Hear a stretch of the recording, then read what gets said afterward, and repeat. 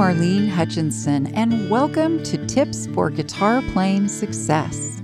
As many of you know, I've been sharing my guitar playing tips every Thursday for more than 8 years. It's been my way to hopefully help you stay motivated, be inspired, and continue expanding your guitar playing journey.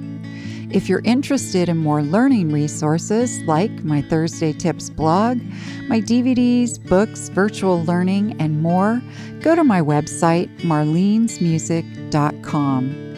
And for anyone who's listening and feels like you're missing out on all the fun, you can easily join our wonderful world of guitar with my Learn to Play Guitar in a Day program, which you can also find at marlenesmusic.com. Now on to today's tip. Today's tip is the 5 basic chords that you should know.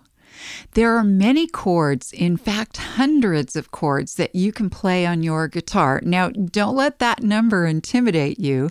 You can learn and increase your chord knowledge as you go along. But for newer and emerging guitarists, and for those who want to be sure they have the basics down, there are 5 chords you should know and be able to play well. And they are A, E, D, G, and C. You might wonder why those 5 chords. Well, they are some of the most common chords, and you'll generally find a combination of these chords like A, E, and D, or C, G, and D. And they are, for the most part, fairly easy to play, but of course, easy is subjective. If you've never played any of these chords before, obviously they're going to be a little more challenging. If you've played them before and just need to brush up on them, they'll probably be a little bit easier. When I'm teaching someone to play guitar, I like to start with the chords that I think are attainable pretty quickly, and those are A, E, and D. Then I like to add in the C and G. So let's do that. Let's get started. I want to review how to play each chord. So the A chord is going to be all in the 2nd fret. You're going to use fingers 1, 2, and 3, and you're going to press on strings 4, 3, and 2. And it should sound like this.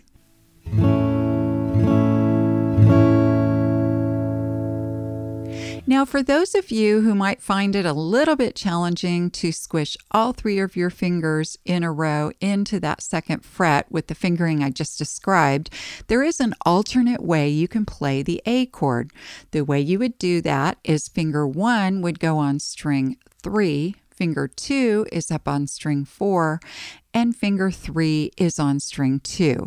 For some people, it's just a little bit easier to get all the fingers into that 2nd fret. All right, let's talk about the E chord. This chord is played with your first finger on string 3 in the 1st fret, then strings 5 and 4 in the 2nd fret, in that order, with fingers 2 and 3. And it should sound like this.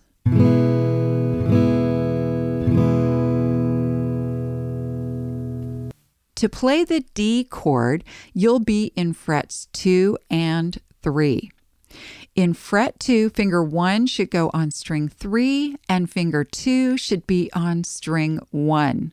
In the 3rd fret, your 3rd finger should be on string 2. And the D chord should sound like this.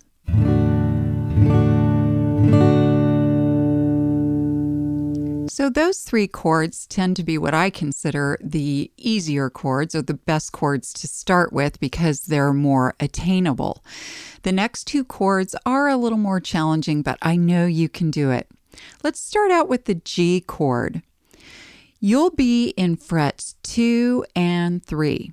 In fret 2, place your first finger on string 5, and in fret 3, your 2nd finger should go on string 6, way up at the top, and then your 3rd finger should go down on string 1, and that's also in the 3rd fret.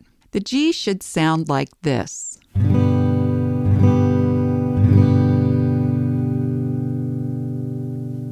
All right, let's move on to the C chord.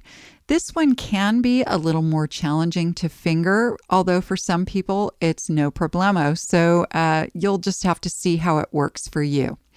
The way you finger it is you'll be in frets 1, 2, and 3, so you're going to be stretching across the neck of the guitar. In fret 1, your first finger will be on string 2.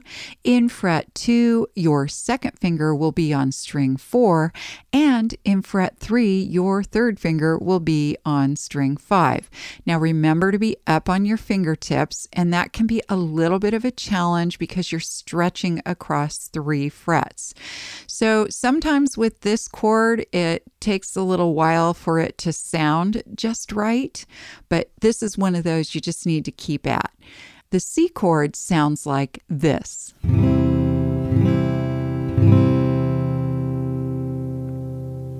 Once you have each individual chord down, then I recommend play a couple of chords back and forth to gain muscle memory of transitioning from chord to chord.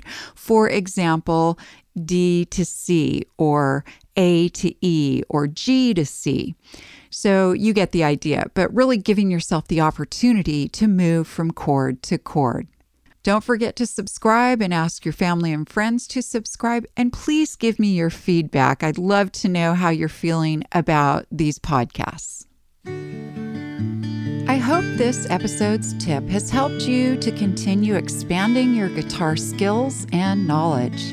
If you'd like to learn more, check out the many learning resources available at my website, marlenesmusic.com. Thank you for joining today's podcast, and as I like to say, play on.